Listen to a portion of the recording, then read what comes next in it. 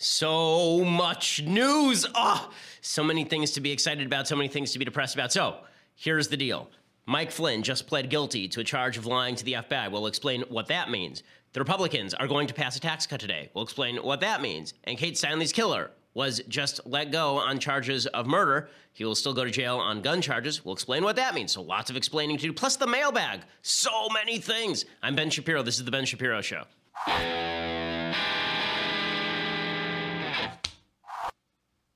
Well, some days are like drinking from a fire hose, and this is that day. There are just too many big news stories happening all at once, and I'm sure that by the end of the show, another big news story will have broken, destroying the rest of the structure of the show. But before we get to any of the big news, and it is really big news today, first I want to say thank you to our sponsors over at Birch Gold. If all of this makes you feel just a little unsettled, if all of this makes you feel like perhaps you want some solidity in your life, you should have some of your money in precious metals.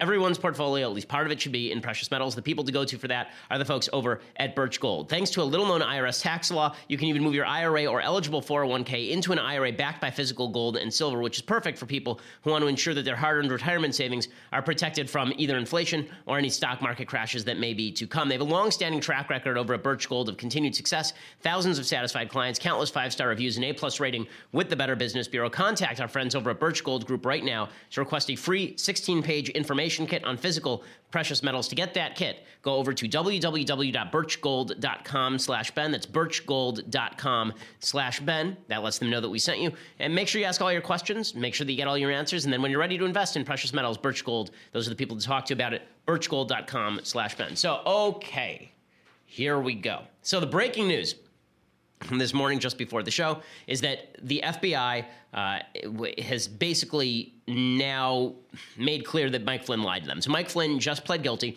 to a charge of lying to the FBI. What did he lie to the FBI about? Apparently he lied to the FBI because he had been speaking with the Russian ambassador, Sergei Kislyak, in order to convince Kislyak to lay off of backlash against the United States after the Obama administration, in its waning days, as retaliation for supposed Russian election interference, put new sanctions on the Russians. And you recall that Putin didn't respond to that, and there was speculation that was because Flynn had reached out to Putin and told him, don't do it, things are going to change come January 20th. I said at the time, I don't see what is particularly wrong with that. He was a transition official. It was already pretty clear he was going to be part of the administration. There's no real violation of law there, so what's the big deal? The fact, though, that he was allowed to plead on only the charge with regard to lying to the FBI suggests to me that he is about to flip on the Trump administration, and that suspicion has now been confirmed. The reason I say that this is pretty clearly a plea deal that minimizes what Flynn did is because there have been reports coming out of the Mueller probe that they were investigating Flynn for having made a deal with the Turkish government to kidnap a guy who's a Turkish dissenter from the United States and send him back to Turkey. They've been paid hundreds of thousands of dollars by the Turkish government. In other words, it looks like there were more serious charges on the table, and in exchange for those charges going away, Flynn took this much lesser charge in order to get this thing over with. So according to ABC News, here's what they are saying. They are now saying that Flynn had resisted flipping on other members of the administration for months, given his close ties with the Trump administration, but he apparently felt abandoned by the administration in recent weeks, thanks to mounting legal debts and plans to sell his house to help defray costs, according to ABC News. This is one of the big problems, seriously, one of the big problems with with special counsel investigations. Everyone is forced to lawyer up. Lawyers are incredibly expensive. If you are just a normal person, you can't afford the lawyering up that it costs to fight people like Robert Mueller, and there was no one there to pick up the cost for Mike Flynn. So in order to defray those costs, he's apparently cutting a deal with the Mueller investigation. Brian Ross on ABC News Special Report is reporting that Flynn has promised, quote, full cooperation to the Mueller team and is prepared to testify that as a candidate, Donald Trump, quote, directed him to make contact with the Russians. Now, the people on the left are going nuts. Clearly, we're almost there. We're almost there, gang. This means that Mike Flynn is going to testify that Donald Trump told him to coordinate campaign activities with the Russians, and that's why Hillary Clinton lost the election. That is not clear by any stretch of the imagination. There is lots of coordination between the Hillary Clinton team, for example, and we know members of the Ukrainian government. The idea that members of campaigns don't talk to foreign officials is just not true. So it's quite possible that Trump told Flynn, I want you to go talk to Putin, talk to him about what their priorities are, what our priorities are if I become president of the United States. None of that is illegal. None of that is illegal. The only thing that would be illegal is presumably if there was actually a conspiracy, an exchange of information that would be designed to subvert the United States election, and there are actual conspiracy laws, then you'd have to see if they violate them legally, and that's a little bit difficult to prove. Collusion is not a crime. In other words, even if collusion occurred, that might be grounds for the political crime of impeachment that would require impeachment, but it's not grounds for any actual crime that has been committed. Right? Collusion is not a crime. There is no statute on collusion. It's a vague term of art. So this does not get all the way toward proving anything about Trump. We still have to see what Flynn has to say.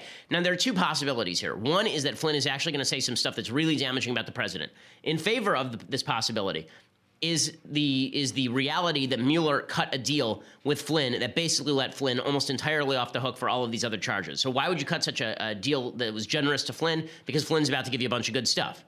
Right? Think of your godfather. Right? Frank Pentangeli is going to get off the hook so long as he testifies against Michael Corleone. Okay, the reason that you're going to downgrade charges is because you're trying to get Flynn to actually give you valuable information. If you don't believe Flynn has valuable information, you don't cut a deal with him at all. You just send him to jail. So that's cutting in favor of that. There's also the possibility, however, that the special counsel is charging Flynn on the lying to the FBI charge because what he is hoping is that now he's going to be able to go after other members of the Trump administration for the same thing. That there will be a sort of domino effect that he's sort of fishing. That what he's doing here is he's going to nail Flynn on the lying to the FBI charge, get him to plead out on that, and then they're going to go back and talk to some other folks who have talked to the FBI, I think in the administration. That includes, I think Kushner has talked to the FBI. I think there's several other members of the administration who have talked to the FBI. The possibility exists that they will try to have Flynn testify against those people and then try and get those people on charges of lying to the FBI and try and flip this upward, right? Create a domino effect, and maybe one of those people flips on the president and finally spills the beans about the president. But that is not the same thing as Flynn himself is directly going to implicate the president in any sort of criminal activity. So it's a little early for all of the speculation that's going on. It is not clear by any stretch of the imagination that all of this is going to bring down the president of the United States. There's a lot of, I think, unbased speculation from both sides. People on the right going, "There's a big nothing," right? They didn't charge him with anything, and people on the left going, "They've charged him with something. We're about to get Trump. President Pence is coming." I don't know that any of this is going to be true. So we just don't know enough yet. We do know that something more is happening in the investigation than we thought was happening yesterday. Reuters, by the way, ABC is saying that candidate Trump ordered him to make contact with the Russians. That's what ABC is reporting. Reuters is reporting that Flynn is saying that the transition team ordered him to make contact with the Russians. If it's the transition team, that has nothing to do with the campaign. So it's hard even to imagine what the crime would be at that point. The transition team ordering Flynn to talk with the Russians, like, who cares? Unless we're just going to round up a bunch of people unjustly.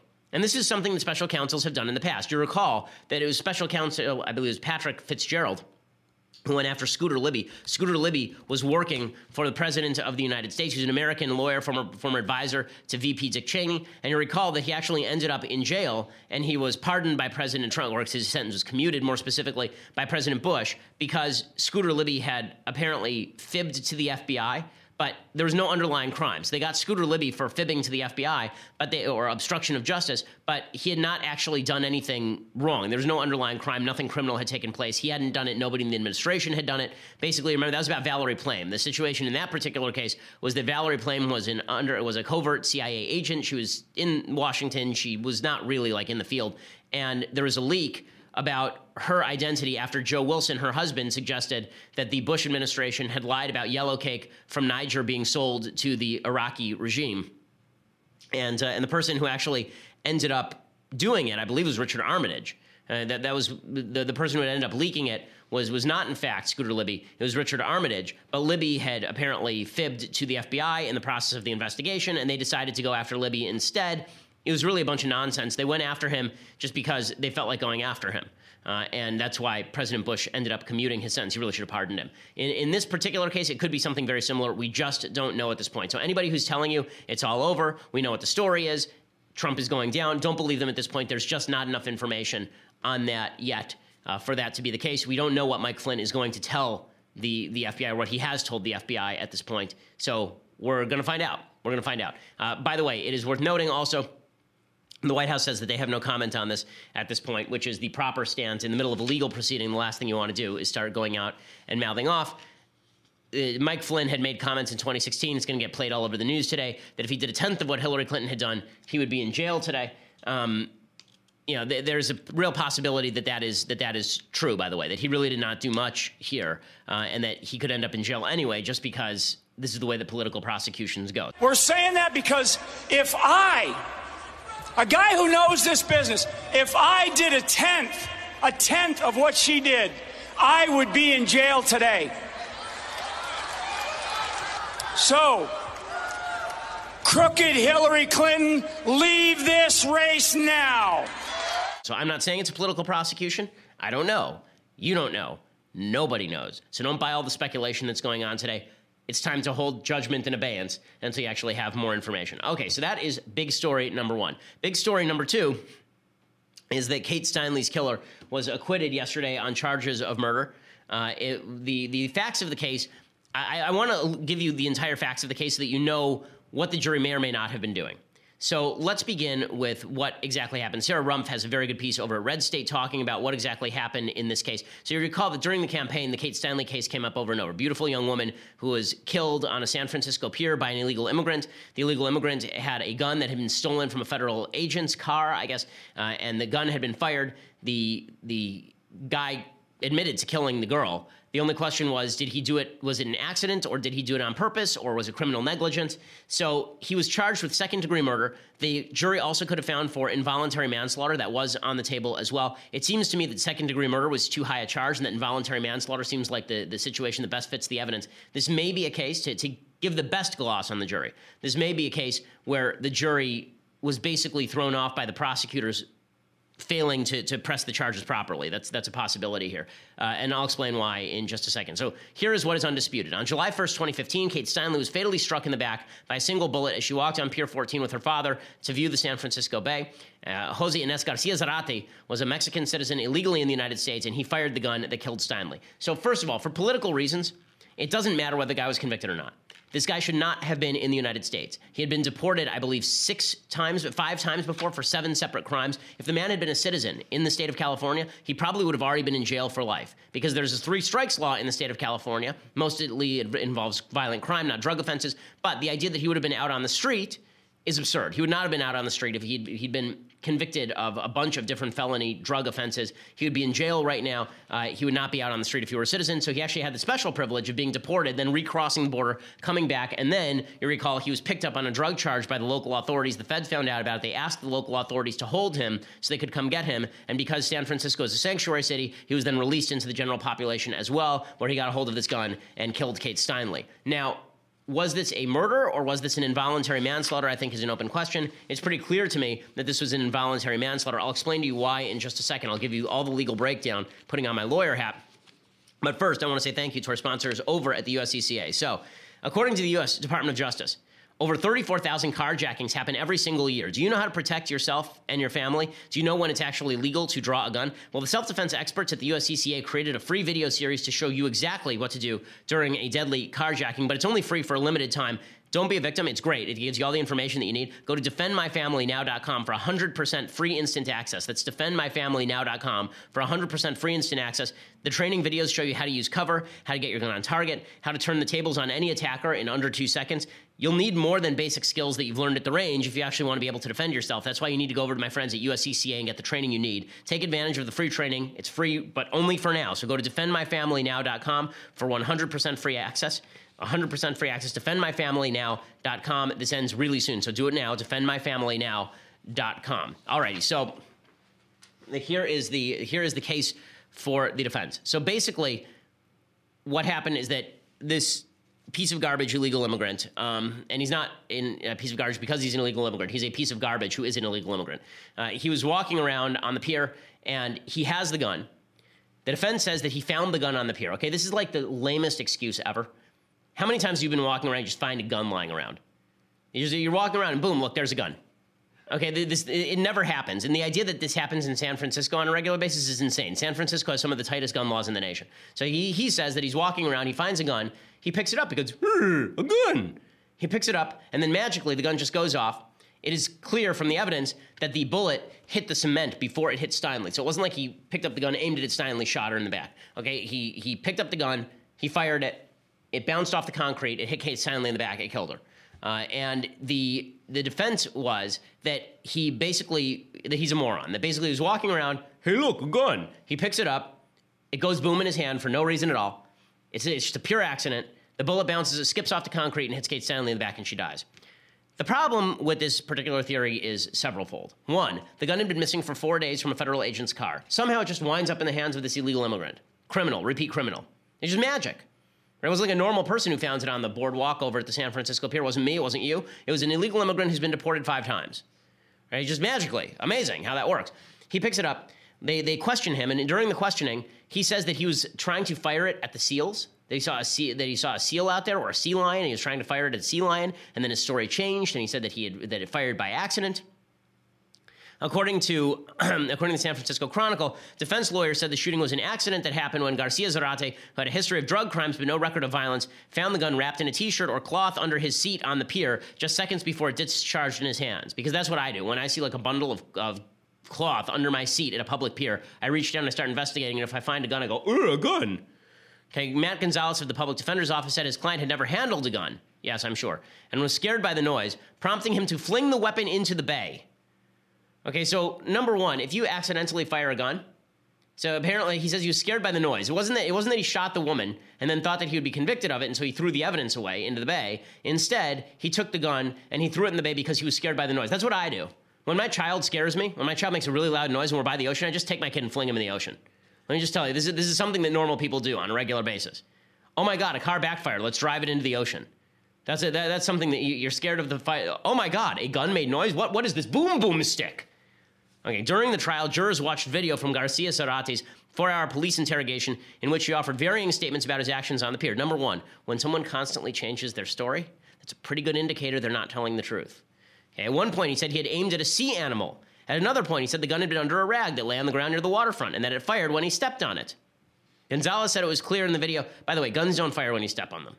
Just note to everybody, there are people who are saying that it was a Sig Sauer, and this is a Sig Sauer with a quick trigger because it was basically set up for a federal agent who knows how to use it. It only had 4 pounds of trigger pressure. Okay, even if it only has 4 pounds of trigger pressure, you can't step on a gun and it fires. Okay, as a typical rule. It's extraordinarily rare. Like, something has to actually push on the trigger in order to make the gun fire. That's not how guns fire, unless the hammer was already cocked or something. Gonzalez said it was clear in the video that he did not fully understand what the officers were asking through an officer's Spanish translation. Well, that's sort of his problem. I mean, they're speaking Spanish to him. It's not like they're speaking English and he doesn't understand. Grainy surveillance footage taken by the camera, positioned a quarter mile away, showed that just before Garcia Zarate took a seat on the pier, a group of 6 people gathered at the spot. Gonzalez said it was possible those people had discarded the gun that killed Steinle. Yes, I'm sure that's what happened. 6 people just gathered and decided that instead of throwing the gun in the bay to discard the gun, which is 5 feet away, they decided what would be better. We need to get rid of this gun. You know what we'll do? We'll just leave it lying around. Best idea I've ever had. We're not going to take this gun, toss it in the bay. No. We're just going to leave it right here for some poor, unsuspecting illegal immigrant to find and randomly shoot a lady. Okay, so Steinle was not hit directly, but rather the bullet hit the concrete ground and ricocheted up to hit her. The gun was a Sig Sauer, had been stolen 4 days prior. The defense also presented evidence that the Sig Sauer has a propensity to accidentally fire. So it has a hair trigger in single action mode. Apparently, among well-trained users, it has a lengthy history of accidental discharges. Okay, accidental discharges does not mean that you have not acted with criminal negligence. If you pick up a gun and you point it anywhere near the vicinity of people and your hand is anywhere near the trigger, that does not count as a pure accident. Okay, a gun is a dangerous weapon. Everyone knows this. Okay, this is why you are taught when you buy a gun, when you train with a gun, you are taught never point the gun anywhere you are not willing to kill somebody. Never point the gun anywhere you're not willing to destroy. Never have your finger anywhere near the trigger if you don't mean to fire it. Okay, but the idea is that, again, this guy's a dunce, and he walks up, and he doesn't know what a gun is. It just looks like a fancy cheese cutter. And he picks it up, and then boom, it goes off in his hand because he never even touched the trigger. Okay, so they say that this is the defense presenting a reasonable doubt case. And they said he's a homeless illegal immigrant, unfamiliar with the gun, and that's why. Okay, so I think that what happened here, if you're trying to make the best case for the jury, is that there was a prosecutorial overreach. So they pushed hard for a first-degree murder verdict or a second-degree murder verdict, which suggests that you must have intent, right? That you have to have intent to have killed. Involuntary manslaughter does not require intent. So the prosecution in this case said that he was playing like a game of Russian roulette in his head and just shot the lady. That's weak. What they should have charged was involuntary manslaughter. They overcharged, which a lot of prosecutors do. They overcharged. What they should have done is charge involuntary manslaughter. Second-degree murder in California is willful but not deliberate. Like, for example, you fire a gun into a crowded room. You don't mean to kill any specific person, but you know there's a good possibility somebody is going to die. willful but not deliberate. Involuntary manslaughter in California, the standard is without malice, without intent to kill, with reckless disregard for human life. So the difference between involuntary manslaughter and excusable accident is participation in either an unlawful act not amounting to a felony, so that would be picking up an illegal gun, or a lawful act involving a high degree of risk of death or great bodily injury. That would involve picking up a gun and pointing it anywhere in the vicinity of people. And in fact, there's a law firm out here in California that has a defense law firm that has a very good rundown on this law. And the exact example they use of involuntary manslaughter is a woman who's in a fight with her husband, brandishing a gun at her husband. The gun accidentally goes off and kills her husband. Right? That falls under involuntary manslaughter. Okay, Jeff Sessions has a statement on this. Was clearly involuntary manslaughter. The jury could have found that. It's possible they decided to just throw out everything because the prosecutor didn't do their job. But whatever it is, this is an unjust verdict. The guy should be in prison for a very long time for at least involuntary manslaughter. And beyond that, the reason this is a political issue is because this bastard never should have been in the United States in the first place. He should not have been here. Now, President Trump, when he says we need a wall, the reason we need a wall is because it's not enough to just repeatedly deport people. You actually have to have some way of preventing them from recrossing into the country because you have sanctuary cities, you have places where these people can hide. You know, Trump should be making hay while the sun shines out of this because he is right. This is why Trump won. It's because of issues like the Kate Steinle issues I said last night on Fox News. Jeff Sessions, the Attorney General, issued a statement. The feds may bring charges of their own. Jeff Sessions said, when jurisdictions choose to return criminal aliens to the streets rather than turning them over to federal immigration authorities, they put the public safety at risk. San Francisco's decision to protect criminal aliens led to the preventable and heartbreaking death of Kate Steinle. While the state of California sought a murder charge for the man who caused Miss Steinle's death, a man who would not have been on the streets of San Francisco if the city simply honored an ICE detainer, the people ultimately convicted him of felon in possession of a firearm. So again, once you're a felon in possession of a firearm, if that firearm goes off and you kill somebody, it's pretty hard to see charging and convicting someone of felony possession of a firearm without also charging them with and convicting them of involuntary manslaughter in a case like this. The Department of Justice will continue to ensure that all jurisdictions place the safety and security of their communities above the convenience of criminal aliens. There should be blowback on sanctuary cities, and it shouldn't have to do anything with the verdict here. If the guy was convicted, there should still be blowback on sanctuary cities. So that's worthwhile noting as well. Okay, so that is big piece of news number 2. Okay, big piece of news number 3 is that Mitch McConnell is now saying that the Republicans have the votes in the Senate for this tax cut. So I'll give you the latest on that in just a second. First, I want to say thank you to our sponsors over at Policy Genius. So if you don't have life insurance, you certainly should, especially if you have kids, if you have loved ones. If you die and they're not taken care of, you're going to beat yourself up, or you would if you weren't dead. But it's not a great idea to not have life insurance. I have life insurance. It is totally worthwhile, especially, again, if you're leaving loved ones behind. You want to make sure that you're insured. It's not everybody treats this like it's a taboo topic to talk about life insurance. I don't think it's taboo at all. I think it's necessary. I'm not saying you're going to die. I'm saying be insured in case you do. I mean, that's the same thing as saying you should have health insurance or car insurance. And the purpose of insurance is to prevent greater loss than just your death. That's the whole point of it. Well, most people just sort of go to the family firm around the corner. That's not going to get you the best price. What you want is Policy Genius. Policy Genius lets you compare life insurance from the top providers online. It takes as little as 5 minutes. If you're busy, 1 minute per day for 5 days. If you find a policy you like and you want to know more, you can talk to one of their licensed experts. But if you're just browsing and you don't have to talk to anybody, just browse. They don't just do life insurance, by the way. They do disability insurance, renter's insurance, pet insurance.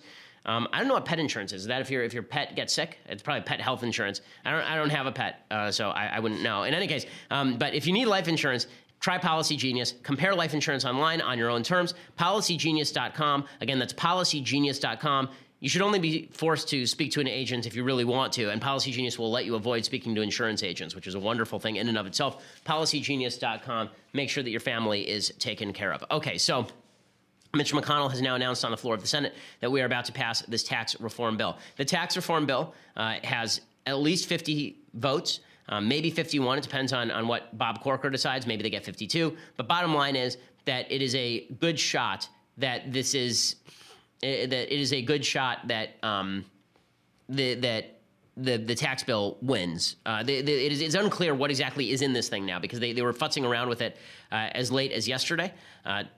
Right now, as of last night, the Republicans were redrawing the tax bill to reduce the size of the tax cuts because there was a report yesterday that the deficits were too high. There are a lot of people today talking about deficits. Oh, the tax cut's going to create deficits. I am deeply concerned about deficits, but let's be clear about something. It does not create deficits for me to keep more of my own money. It creates deficits for you to spend money I did not give you. Okay, I hate this logic that is constantly used by the left. That if I'm paying 50% taxes and you're taking in $1 million from me, right? Which is not accurate. But let's say I were paying 50% tax and you're taking $1 million from me, and you were spending $2 million, so we have $1 million deficit. Well, if you reduce my taxes by 50%, so now I'm only paying $500,000, then you've increased the deficit by $500,000. Nonsense. You should spend less. Okay, these are two separate line items in your house. The idea that you spending less money creates a deficit, that you taking less of my money creates a deficit, that's just foolishness. Okay, it's not a matter of you allowing me to keep more of my own money. It's a matter of you're spending too much money. The great driver of the debt in the United States is not, in fact, tax cuts. It is not wars. The great driver is what constitutes 60% of the American federal budget. That is Social Security, Medicare, Medicaid, welfare programs. That is at least 2/3 of the American budget. Okay, the idea that it's all these other things, it's just not true. And so I hate these rules. One thing that I would say to the Republicans, listen, I'm really glad they're going to get these tax cuts. I think that it is worthwhile. I would vote for the tax cuts, even though I'm a deficit hawk, because I want them to cut crap on the other side. I've never understood this argument that a lot of people on the right make, that government revenue will go up if we cut taxes. I don't care whether government revenue goes up. I don't care. I don't want the government revenue to go up. I want them to have less money. I want the government not to spend as many of my dollars. Now, this is the sort of downside to the Laffer curve. So the Laffer curve is true. The Laffer curve, for those who don't know, I've explained it on the program before. Art Laffer famously had what he called the Laffer curve. The Laffer curve basically looks like this. I will draw you the Laffer curve. The Laffer curve says that if you have a tax rate here on this axis, on the y-axis, and here is 100, and here is 0, and then here you have government receipts,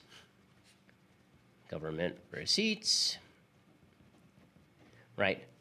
Then, and here again you have 0, and here you have 100, then what will happen is that as the tax rate goes up, you will see the government receipts go up, but there is a law of diminishing returns, right? And so the curve looks like this, right? The curve looks like that if you tax at 0, the government receipts will be 0. If you tax at 100, the government receipts will be 0. The reason for that is because if you tax at 100, no one is going to bother making any money. They're all going to sit home. They're going to say, why would I work for the government? You're not paying me.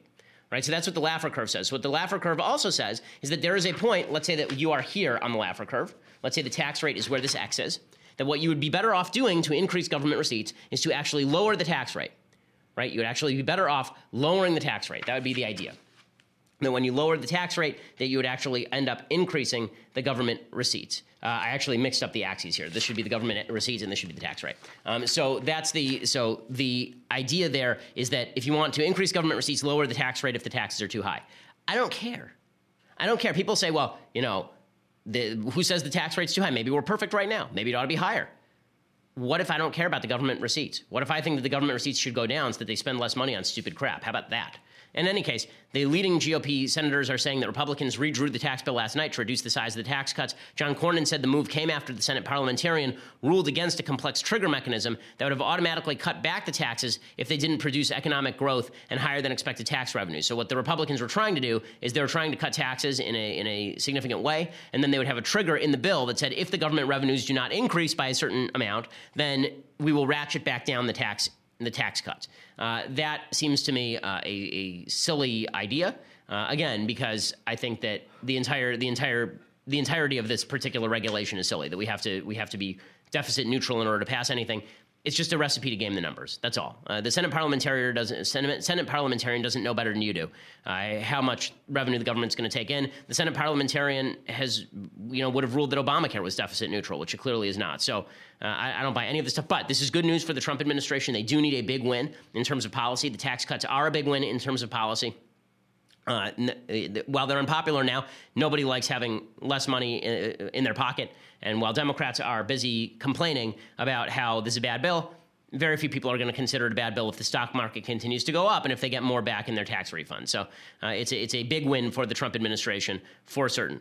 Okay, so before I go any further here, there's some other news that I want to talk about. The possibility of a government shutdown, the battle between Jimmy Kimmel and Roy Moore, and we got to get to the mailbag. So we're going to go about an hour and a half today on today's show. We're going to get to all of those things, but for that, you have to subscribe to the Daily Wire. So $9.99 gets you subscription to Daily Wire. You get my show live. You get the Andrew Klavan show live. You get the Michael Knowles show live. You get to be part of the mailbag in just a few minutes. Do you see this? These are my written questions for the mailbag, but you can ask questions live to me now, today, if you subscribe right now. So if you're watching right now on Facebook or YouTube, go over right now, subscribe, then you can ask questions. And coming up, we have our 4th episode of The Conversation coming up on Tuesday, December 12th at 5 p.m. Eastern, 2 p.m. Pacific, featuring your favorite voice, parentheses, me.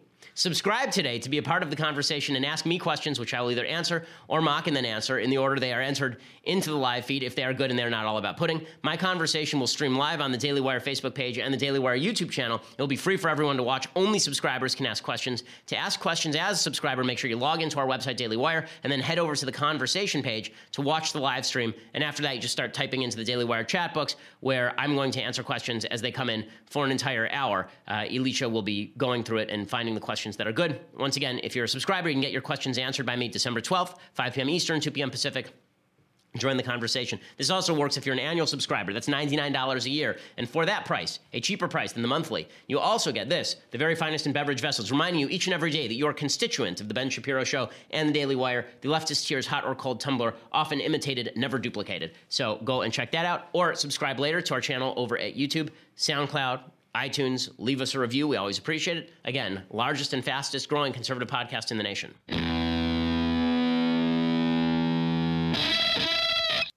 Alrighty, so here we are, and it looks like a government shutdown may be in the works. And this is a good government shutdown for President Trump. I said yesterday, I think that President Trump would win on a government shutdown issue with the Democrats, particularly after Steinle. He should be pushing for funding in the new government shutdown negotiations. He should basically be saying, I want funding for the wall in this bill, and if you don't give it to me, then I'm just not going to sign the funding bill. I'm not going to increase the debt ceiling. I'm not going to sign funding, and there'll be a shutdown. Because you guys are willing to obstruct so that we don't have any sort of physical barrier that prevent people from entering the country, as in the Kate Steinle case. Trump has the upper hand. He has the bully pulpit. He should be willing to use it. He should at least get some concessions from Democrats. If he does not, I will count that as a loss for the administration. Trump says the shutdown could be good for him. I don't think that that's wrong. I mean, I think that everybody in the administration should stop leaking. Like, my God, folks, like, just stop it. But Trump is not wrong when he says that a government shutdown sometimes benefits the president. That was the logic that was used for Obama when Cruz was involved in a government shutdown. Okay, so that's what's going on with the government shutdown. We'll bring you more on that if it actually materializes. Meanwhile, the battle continues over Roy Moore in Alabama, and I just want to show you the reactionary nature of American politics. So, as I have said to you, I believe that Roy Moore did the things he's alleged to have done. I think that because there's been anywhere near a convincing rebuttal of any of the testimony or evidence put forward by the accusers.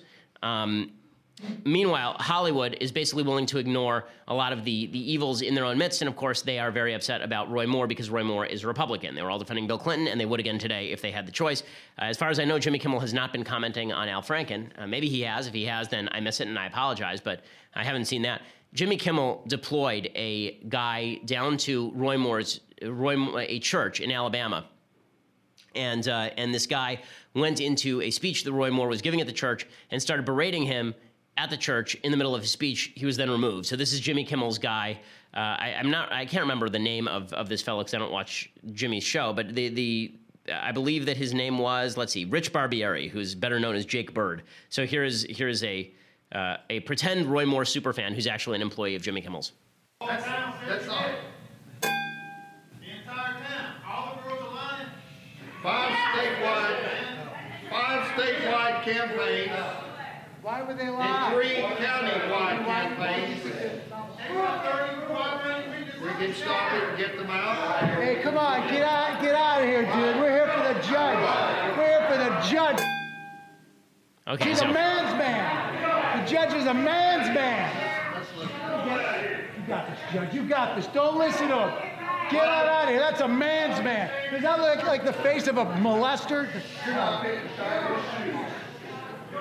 Okay, so he's removed, and then Roy Moore tweets out at Jimmy Kimmel, and they get in a big tweet fight, right? And this is a fight that only helps Roy Moore and only helps Jimmy Kimmel and doesn't help anybody who is rational on these subjects and trying to figure out exactly how to vote or who is guilty or who is innocent. So the tweet fight goes something like this. So we have the tweets. So here are the tweets. So Roy Moore tweets out, if you want to mock our Christian values, come down here to Alabama and do it man to man. And then Jimmy Kimmel, of course, jumps right on this. And Jimmy Kimmel is better at this than Roy Moore. And so he tweets out, sounds great, Roy. Let me know when you get some Christian values and I'll be there. And not unfair, considering the man's been charged of, accused of sexual molestation of underage women. And then Roy Moore fires back, and he says, Despite DC and Hollywood elites' bigotry towards Southerners, Jimmy, we'll save you a seat on the front pew. Okay, so he's just going in for more. And then Jimmy Kimmel responds, okay, Roy, but I'm leaving my daughters at home. P.S. Wear that cute little leather vest. Okay, so the only people who are benefited by this sort of stuff are Jimmy Kimmel, who looks like he gets to virtue signal to his audience, and Roy Moore, who gets to look like he's virtue signaling to his audience because Hollywood is so bad and Hollywood is so terrible and all this nonsense. The reality is that everybody has already made up their mind on Roy Moore. All of the virtue signaling on the back of this seems to me a little bit much. I think that there is a complex moral calculus that is happening for people who are in Alabama. It's a very similar moral calculus to the one that was made during the 2016 election. I think some people of good heart are going to come down on one side. Some people of good heart are going to come down on the other side. I think that it is not the right moral decision to vote for Roy Moore in Alabama. The man is a credibly alleged child molester. But on the other hand, I think that to do the kind of virtue signaling that Jimmy Kimmel is doing and that Roy Moore is doing off the back of Hollywood, all this does is exacerbate the reactionary the reactionary political moment that we're already in. Okay, so I want to do some things I like and then some things I hate. So let's do some things I like. Alrighty, so the things that I like today, I don't know the street artist. There's a street artist who has struck again, and this is pretty spectacular. So Sabo has now unleashed a politically charged installation making fun of Al Franken. Here's what he did. So there's this movie that looks just awful that's coming out, The Greatest Showman on Earth, is that what it's called? About P.T. Barnum with Hugh Jackman that basically looks like LGBT rights in 1905. It's like, there's a bearded woman, be yourself. That's what the circus is about. No, what the circus is about is showing people who were perceived to be freaks by the people of the time and then charging money for that. So no, not really so much. No, but it's about enlightenment. And in any case, I'll save my critique of what I think will be a garbage movie for an actual deconstruction of the culture. But what is hilarious is that, I don't know how they even did this. They apparently basically rappelled up to this billboard. I think this is in L.A. And they took a giant photo of Al Franken from the Leanne Tweeden photo where he's trying to grope her breasts while she's sleeping. And it has Al Franken popping in from the side of the billboard to try and grope, who is the Zendaya? Trying to grope this woman from behind. Just spectacular work by Sabo. I love it. He told us over at the Daily Wire, when I heard Franken rehash Bill Clinton's "I have to get back to work for the American people" speech, I knew I had to take a punch at gropey Al. Why is it the left never steps down but always insists when Republicans are caught in scandals, they do just that? The hypocrisy is staggering. I hope these latest accusations cause him to step down. Just spectacular. It's right off the 405 freeway near National Boulevard, which is a couple of miles away from the Fox studios. And he said that he made the alteration temporary because he didn't really want to be prosecuted. So it's easily removed, but it's pretty damn funny. That's pretty spectacular stuff. So well done, Sabo. Love it. Okay. Other things that I like. So President Trump, again, I say that he has the power to the ability to use trollery for the power of good. And he does have the ability to use trollery for the power of good. This is one of those situations. So as an Orthodox Jew, I really like that the United States is a Christian nation because I think the closer that the United States is to its Christian roots, the closer they are to their biblical roots. And the closer they are to their biblical roots, at least in private values, the better off the country is in terms of social structure. President Trump was obviously out there signaling he made a big part of his campaign that Merry Christmas will come back again. Now, I always thought this was a little overblown. Everybody was able to say Merry Christmas to each other. It was never illegal. But the President of the United States saying it obviously is attempting to make a culture statement. A lot of people on the left are maddened by this, but I don't think that most of the people in the center either care or oppose it. So here's President Trump overtly invoking Jesus during Christmas, which seems to me to make sense since I don't celebrate Christmas because it's about the Jesus. So here's Donald Trump. Finally, in 1870, President Ulysses S. Grant signed legislation making Christmas a federal holiday. And I sort of feel we're doing that again. That's what's happening. From the earliest days of our nation, Americans have known Christmas as a time for prayer and worship, for gratitude and goodwill, for peace and renewal. Melania and I are full of joy at the start of this very blessed season. We're thrilled to think of the people across the nation and all across the continent whose spirits are lifted by the miracle of Christmas.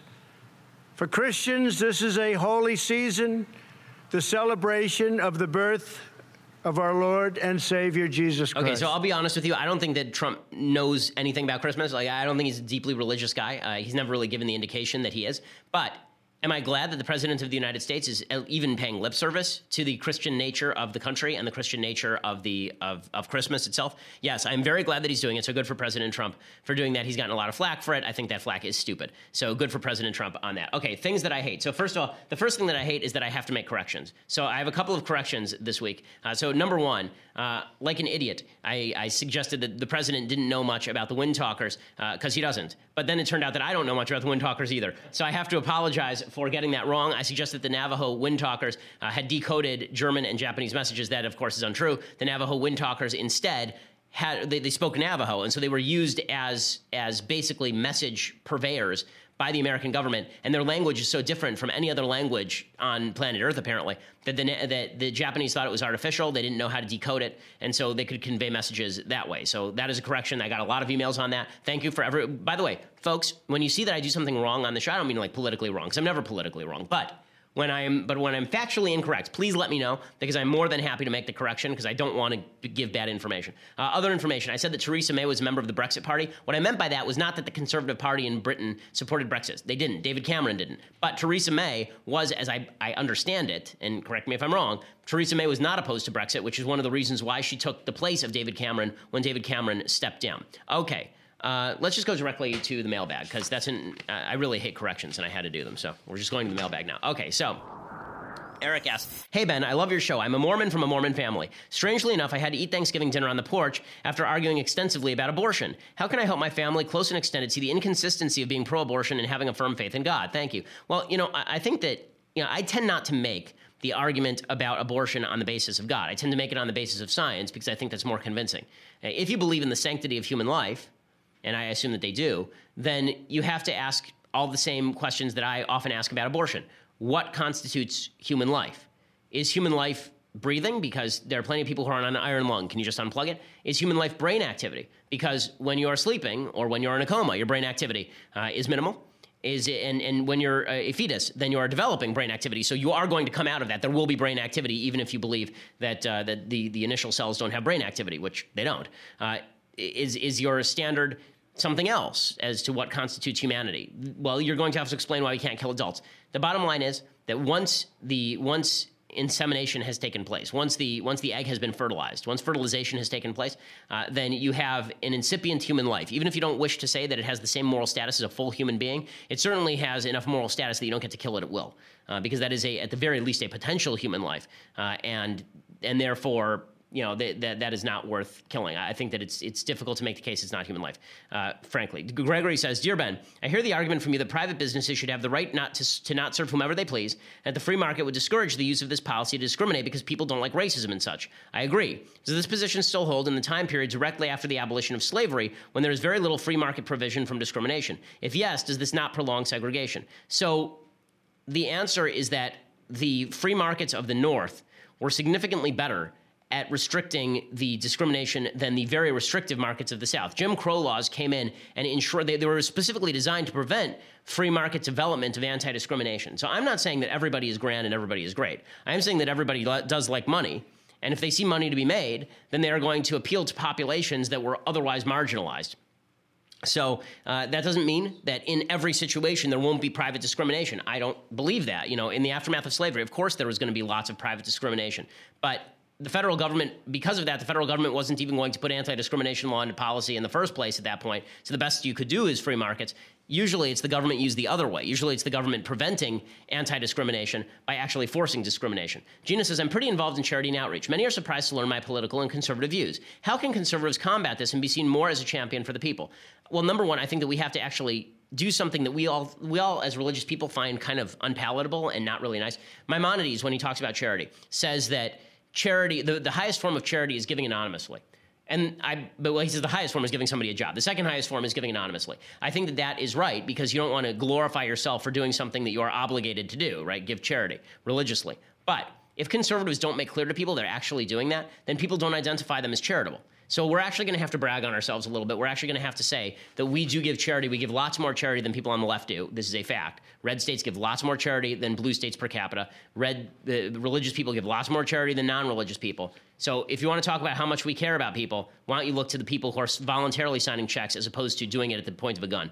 Morgan says, Ben, as your children grow, do you plan on limiting their use of technology like tablets, iPads, etc.?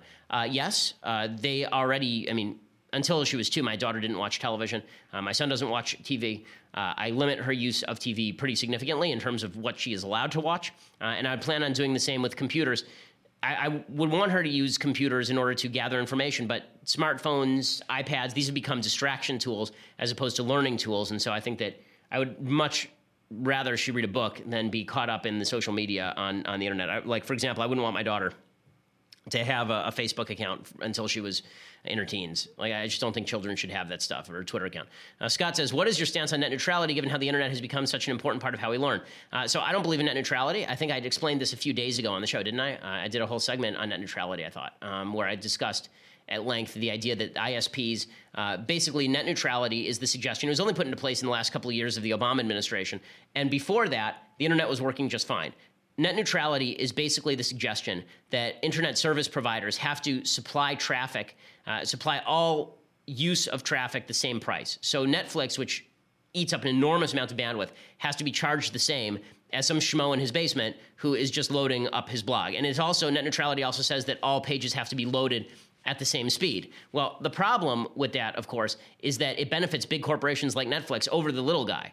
The reality is that if you're taking up a huge share of the bandwidth, then you might there might be companies that say, we will provide you a faster access, but you have to pay more money. It's not incumbent on internet service providers to be forced to be treated like public utilities. The way to think of it is that internet service providers are like the pipes, and the content of the internet is like water. So you can think of it in two ways. It's a public utility. Everybody should be able to turn on the tap at the same time and get the water, or that the pipe company should be able to charge you what they want, or charge the water company what it wants for the water moving through the pipes. The reason it's not quite like a pipe is because you can have multiple pipes, right? There are multiple internet service providers. One of the reasons that net neutrality has become such an issue is because of special deals with local governments by a lot of the internet service providers, so they're the only providers in their region. If there were open competition, you would actually see competition. Like for people, for example, who only use email but don't watch streaming video, right? Like older people who only want to watch TV but don't actually want to use Netflix or Hulu, they should be able to get the internet cheaper than people who want to be able to get Netflix and Hulu. Right? Or if you only want to get Netflix and Hulu and you don't use email, right? You just use text messages. You should be able to have these options. There's nothing wrong with any of this. This is why when people say it's a corporate giveaway to get rid of net neutrality, there are major corporations like Google and Netflix who basically want to prevent smaller companies from being able to take advantage of differential pricing on ISPs to compete with them. So it depends which corporations you're talking about. Google is a huge corporation. Facebook's a huge corporation. Twitter is a huge corporation. All of them are in favor of net neutrality because they're content providers. All the ISPs are in favor of getting rid of net neutrality. Bottom line is the internet was fine before anybody started messing with it. Net neutrality, the odd passion over net neutrality has always puzzled me. Moshe says, hi, Ben. Everyone appreciated when the North Korean soldier fled the regime and made his escape to freedom. Logistically, what is the difference between that soldier and Mexican citizens wanting to escape to a better life in America? Love the show. So as I've said before, I think people who are trying to escape horrible situations to come to a better life, I don't blame somebody for trying to jump the border. I've said this many times, and I've been very clear about this and pretty consistent on it. If I were living in Mexico, I'd also try to jump the border because America's an amazing place. Like if I had no other choice, but that does not mean that the United States has an obligation to take those people in. It doesn't. The U.S. gets to pick who gets to come into the country and who does not. The U.S. gets to do that. So it's not up to South Korea to say we must take in everyone from North Korea.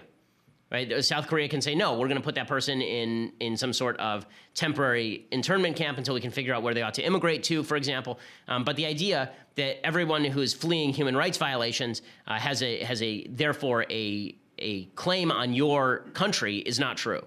Also, I would say that the Mexican government is not equivalent to the North Korean government anyway. There are lots of problems in Mexico, including drug cartels, but Mexico is not North Korea. North Korea is a giant prison state. There is no wall keeping Mexicans in. Okay, Damien says, I was talking about God with my friend. He said, since God is almighty, why would he test us by giving us free will? God is almighty, so he knows the future and would know the results of that free will test. What can I answer? God wants us to earn. God wants us to feel fulfilled. One of the way God loves us, and so he wants us to feel fulfilled. The way that people feel fulfilled is not by being given things, and it's not even if you know what somebody's going to do. It's being given a choice and then acting in accordance with that free will. Free will is what makes life meaningful. So what I would ask your friend is how he would define the existence of free will without God or without a supernatural. If you're a scientific materialist, there's no evidence whatsoever that free will exists. Sean says, have you thought about your New Year's resolution yet? Well, actually, the truth is that Jews do our New Year's resolutions around Rosh Hashanah. During the Jewish New Year, that's why we do it in actual atonement. I would say the Jewish New Year is a lot more meaningful than the secular New Year, where we all get drunk and then pretend we're going to lose weight and then don't. Tom says, last week you said DC movies should have 20% added to their critical scores. Marvel movies should have 20% taken away. Why do you think DC movies should receive affirmative action? Shouldn't they have to stand on their own mediocrity? I'm not saying that Rotten Tomatoes has to do that. I'm saying if you want an accurate portrayal of how DC movies are treated, then you should add, like if in your own mind, you should add 20% to the Rotten Tomatoes score because everything they say is 30 for a DC movie is a 50, and everything they say is a 90 for a Marvel movie is a 70. That's all I'm saying. I'm saying that the critics are biased in favor of Marvel and they are biased against DC. But I'm not saying that the critics have to do that. I mean, the critics can do whatever the hell they want. That's why I don't pay attention to the critics a lot. Luke says, hi, Ben. I've heard you say you do not believe Jesus was the Son of God. My question is, have you read C.S. Lewis's Trilemma, where he concedes as a Christian that if Jesus was not God, then he was a madman or something worse? Given you don't think Jesus was divine, weren't his words or actions wickedly immoral? Thanks, an Aussie atheist conservative fan.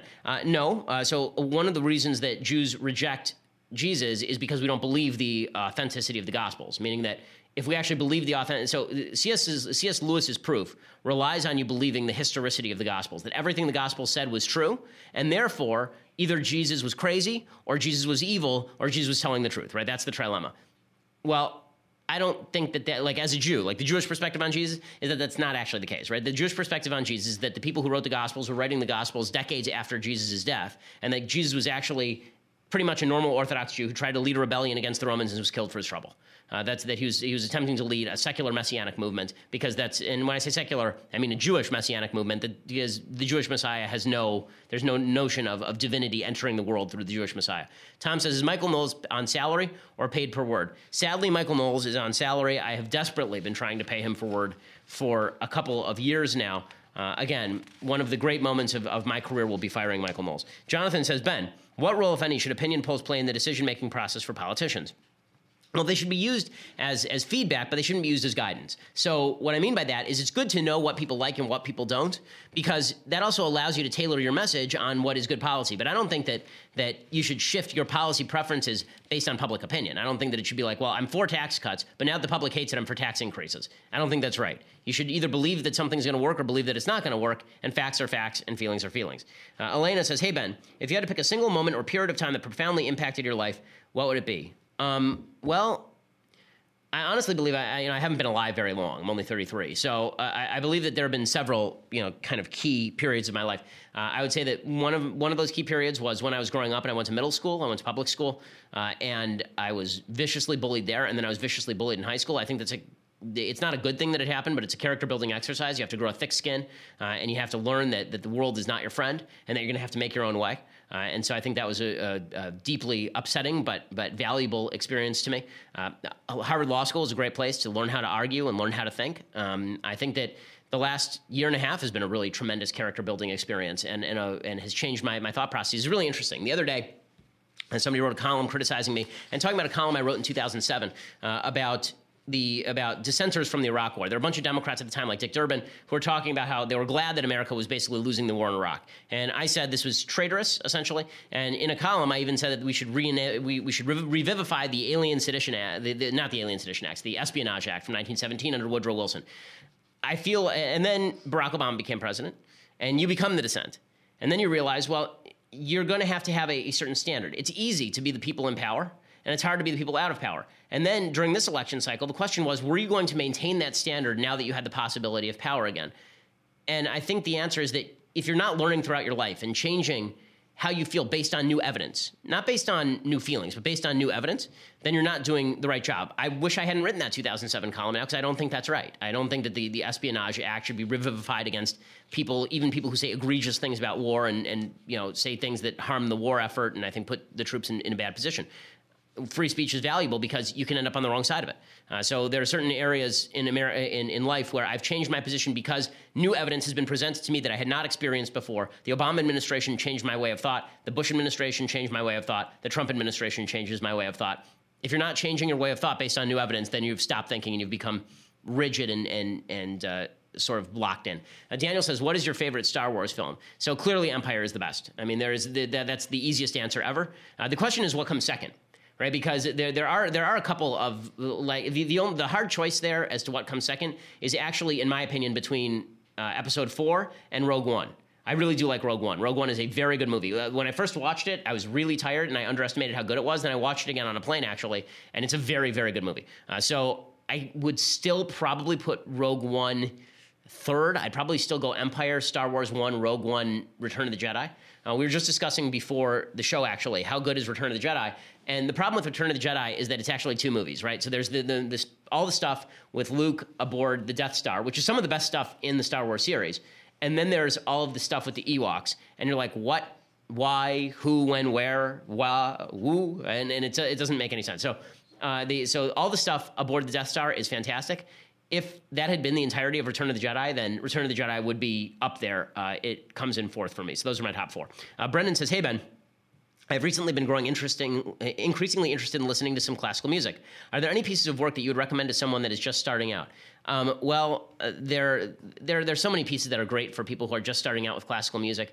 A lot of them are cliched, so you want to actually listen to some stuff that I'd have to know sort of what music you like, believe it or not, in sort of the pop arena to know what music you would like in classical. But you would have to start, anybody would have to start with some Bach, start with Toccata and Fugue, which is very user-friendly.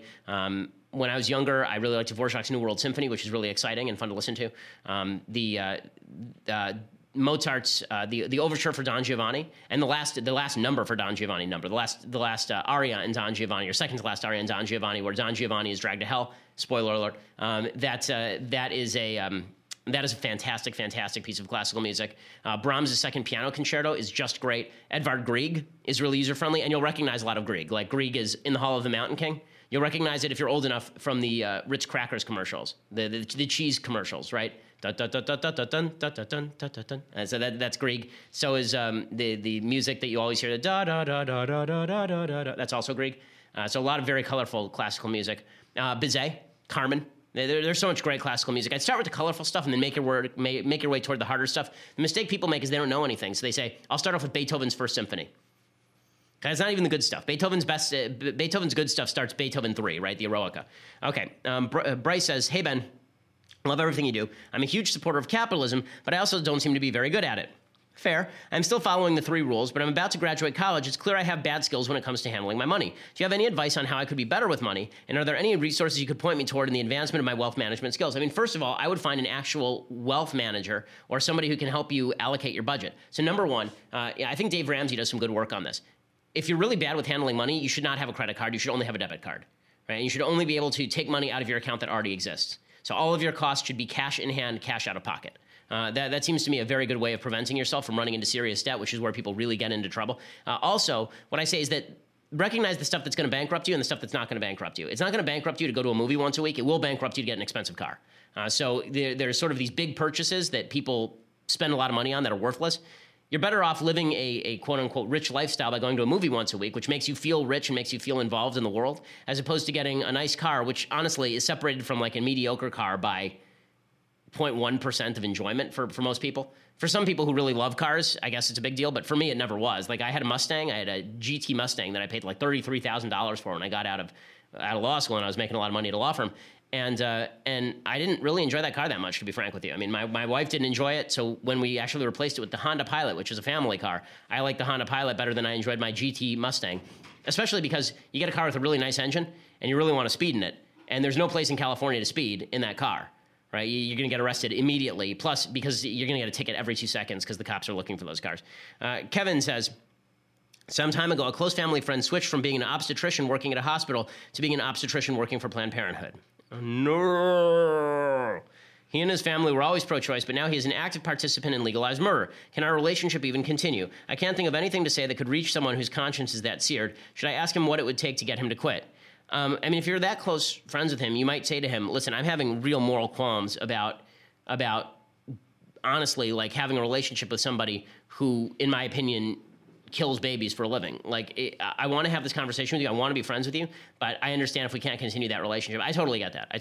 I mean, if somebody is committing what you believe to be a moral atrocity on a regular basis, it's very difficult I was talking with a friend about this last night, and one of the things that I think is actually bad and wrong is that we in our personal lives will take people who we know are garbage people, and we'll say, oh, he's a nice guy. Oh, he's a nice guy.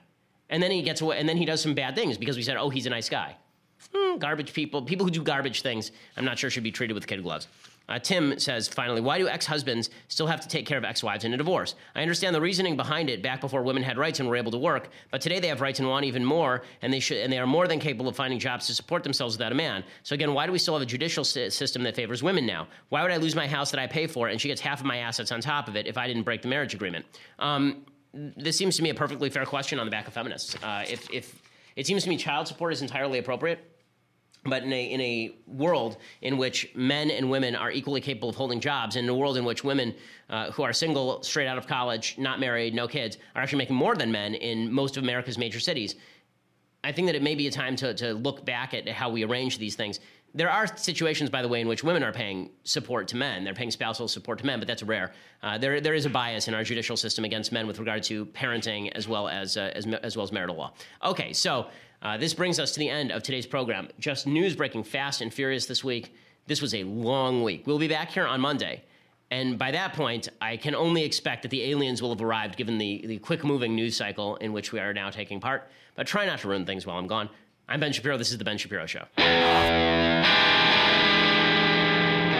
The Ben Shapiro Show is produced by Mathis Glover, executive producer Jeremy Boring, senior producer Jonathan Hay. Our technical producer is Austin Stevens, edited by Alex Zingaro. Audio is mixed by Mike Cormina. Hair and makeup is by Jesua Olvera. The Ben Shapiro Show is a Daily Wire Forward Publishing production. Copyright Forward Publishing 2017.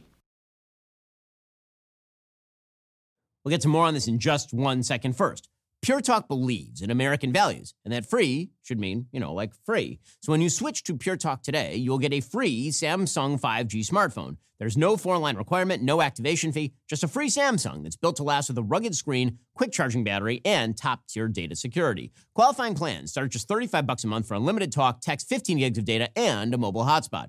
Pure Talk gives you phenomenal coverage on America's most dependable 5G network. It's the same coverage you know and love, but for half the price of the other guys. The average family saves almost $1,000 a year. So I challenge you to choose a company that actually doesn't hate your guts and shares your values. Let Pure Talk's expert U.S. customer service team help you make the switch today. Go to puretalk.com/Shapiro to claim your eligibility for your free brand new Samsung 5G smartphone and start saving on wireless today. Again, go to puretalk.com/Shapiro to switch to my cell phone company. I've been using them for years. They're fantastic. You'll love them as well. Go to puretalk.com/Shapiro and claim your eligibility on that free brand new Samsung 5G smartphone. Start saving.